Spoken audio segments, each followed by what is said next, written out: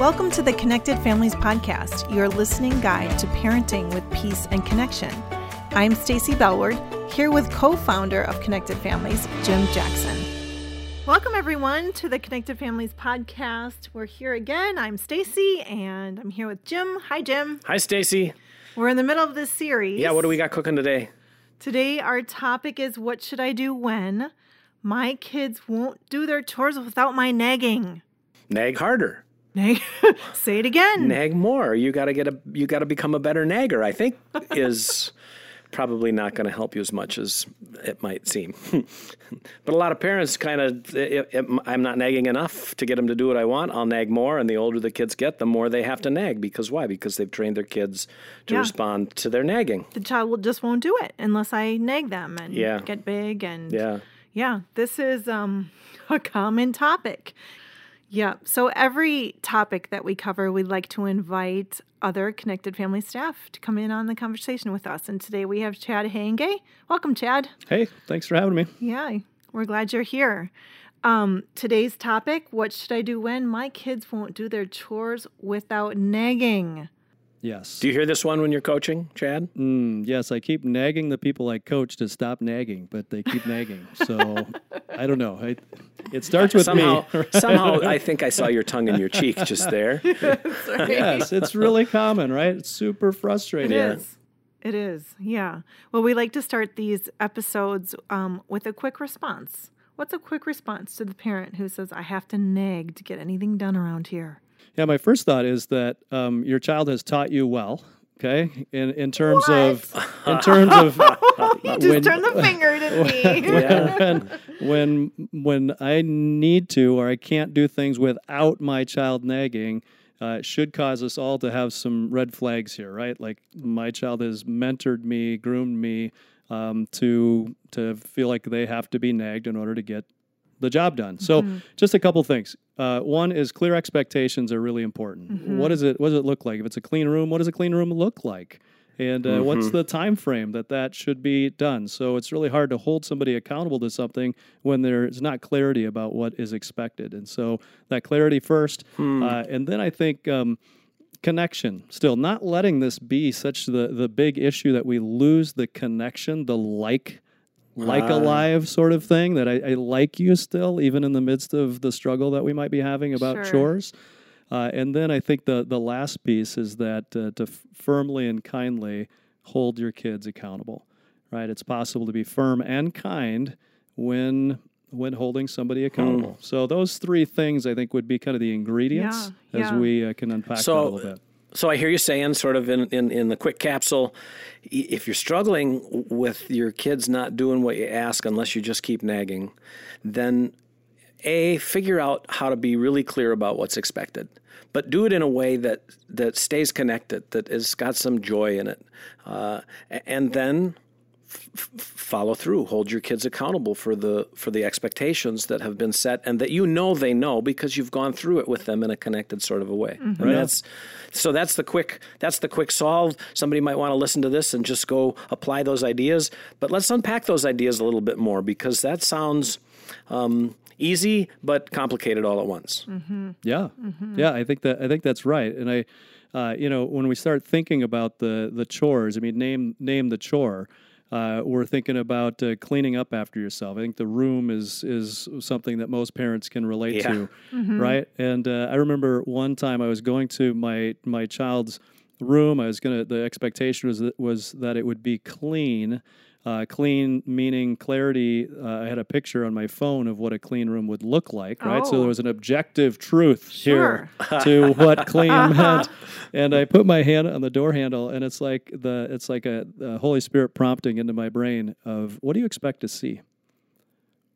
And my first thought was, the picture on my phone. Probably what I've seen the last 6 months, right? Not kind of picture. Maybe a half cleaned room. And then the next question was, so why are you going to act so surprised? Why are you going to do that? Yeah. So even coming at this from a perspective of, hold on a second, I want my kids to learn some things, and I want to give them the tools and make sure that there's clarity about what's expected. But then my accountability around that, or holding them accountable, was loud and angry and upset. And I've... Yeah, so it sounds like you had this big, you had a photograph of it. There was your expectation. Realistically, was your daughter going to get there today? Probably not. Right. The acknowledgement that, she wasn't maybe going to be there just yet, but had maybe made a little bit of progress, and that you're there to help her instead of just make this leap to perfection all at once, tempered you some. And what did you do when you opened the door? I saw what I saw, which was familiar, okay, not quite up to the par of the photo on the camera, but then with the idea again of this is a process. Also recognizing a little bit about how do I view chores. Right? Oh, you got personal, Chad. Wait a minute. Sorry. I love chores. Right? Exactly. So that being me, I love chores. I went right on to the next thing, right? Yeah. No, not so much. But, so creating clarity and expectations and all those things I think are really important, but there's a backup piece here that's I think important for us to take a look at and just ask that question. What are my kids seeing from me in terms of how I'm modeling chores? That reminds me of when my kids were little and I heard the Holy Spirit whisper to me one day because I had shrugged my shoulders and said loud enough for everyone in the room to hear, another mess. And I just felt the Holy Spirit say, what are you modeling? Yeah. What are you modeling? These are your kids. You want them in your home. Yeah. And I was modeling not being happy about having to clean up another mess. Yeah. And you think about that with dirty dishes, or you think about that with a pile of laundry. Yeah. All of which, I can easily get into the mode of, but what happens when we look at that and we even reframe it? And one family that I coach with, they just made a U-turn, right, on looking at a pile of dishes, and they would say, you know what I love about clean dish or dirty dishes? And the kids would go, what? It's like, I love that we were able to eat. It means that we had food again. And isn't that amazing? And you know what I love about this pile of laundry? Right? What does it mean, kids? Yeah, it means we hug clothes and it's all clean again. Isn't that amazing? And just the reframe of that when the parent takes the lead on those things, I think is really an important first place to start. Yeah. So there's that example thing that we keep coming back to in a lot of the podcasts, right, Stacey? It's like, how are we really viewing this problem that we're trying to solve for our kids? And what example are we setting for them? Because the example we set is their starting place for learning. And if the example we're setting isn't consistent with what we're trying to teach them, then we've built ourselves quite a hill to climb before we can get them to learn that thing. He was probably in 4th or 5th grade trying to train a child to do the chore of cleaning up the dirty dishes. You're talking about dirty dishes. What does it take to help this child who is easily distracted and has a hard time following through on different tasks to stay there and load a whole family's worth of dirty dishes?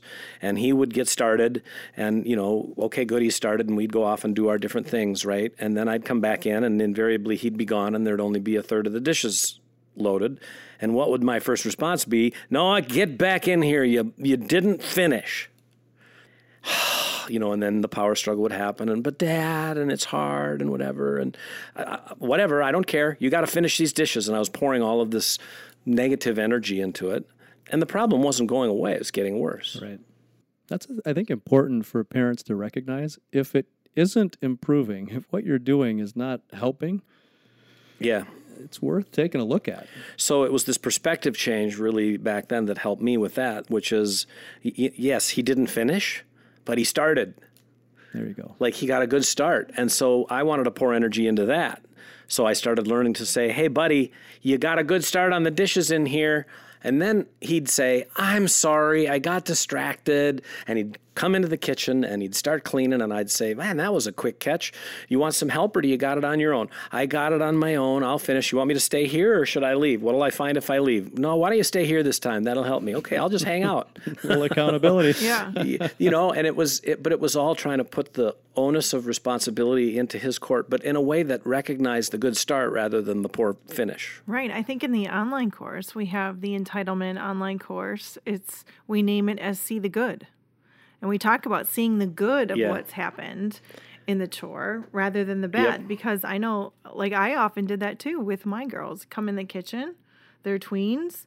You'd think they'd have it cleaned just the way I would have had it cleaned. Right. And you look in and you're like, you didn't wash the counters. That's the first thing you see. Yep. You don't see that the dishes are all done and they're all in the dishwasher, and even the pots and pans were cleaned. We don't often see that, but we're retraining ourselves to see the good.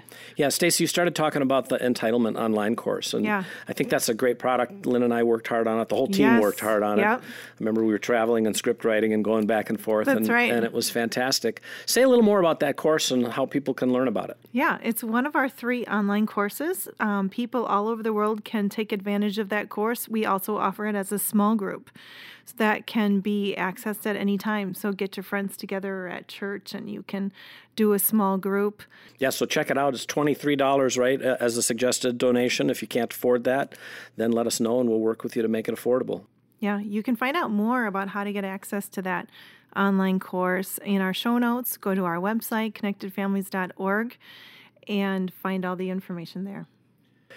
So let's get back onto this train of nagging and chores, and I'm kind of thinking about this question and just wondering, Chad, if you could unpack a little bit more for us about what you've discovered working with parents, about what is it inside of us as parents that compels us to nag? Yeah, I think there might be a couple things underneath that. One, fear is oftentimes a motivator for nagging for me as I start projecting out this idea that if they're not able to do these simple chores right now without complaining about it, how are they going to keep a job? Or what's the 5, 10, 15, 20-year picture for this child? And if we don't get this thing figured out now, right? So the control pieces, when I'm fearful or anxious about my kid's future, I tend to become pretty controlling. Right, I get in there and I start getting directive and even angry or louder. So I think that can be part of what's going on underneath that. There's some anxiety, fear. Yeah, and I definitely resonate with that. Just scared that this child isn't going to get it together, and so I keep riding them to do the thing they're supposed to do, believing somehow that will help them get it together, but it doesn't. Yeah, believing somehow, right? That somehow that's going to just do the trick. And then I think there's an element of resentment that starts to build in me, where I'm thinking, oh, fine. I do everything around here, or nobody's going to help me here. And my attitude suddenly starts to shift, and I lose that second part that we talked about is connection. Right? I start to lose connection, and I think I start to put this conditional love on my relationship rather than the your love no matter what kind of thing, the unconditional, where I'll actually love you more if you do these things that you're supposed to be doing. Wow, that when you say it out loud like that sounds pretty confronting.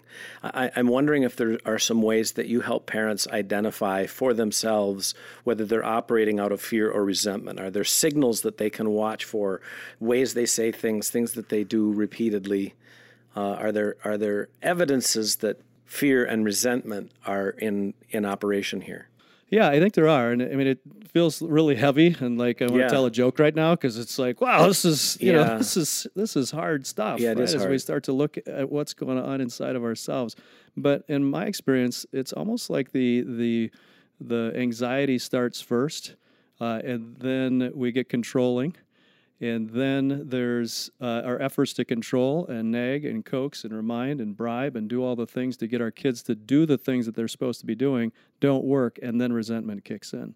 And then I might start giving consequences out of my anger or out of my frustration rather than out of a game plan to help my kids to become more responsible and learn how to take care of the chores. And so if I'm that parent who now recognizes, my goodness, maybe there's more fear and anxiety, or more anxiety and fear in that order than I was aware of, what are some things that you can tell me or offer me as ways to start to deal with that and recognize it and name it for what it is? And the Bible tells us to take captive every thought to Christ's obedience, and these don't sound like thoughts obedient to Christ right yet. What are some ways that parents can start going after this?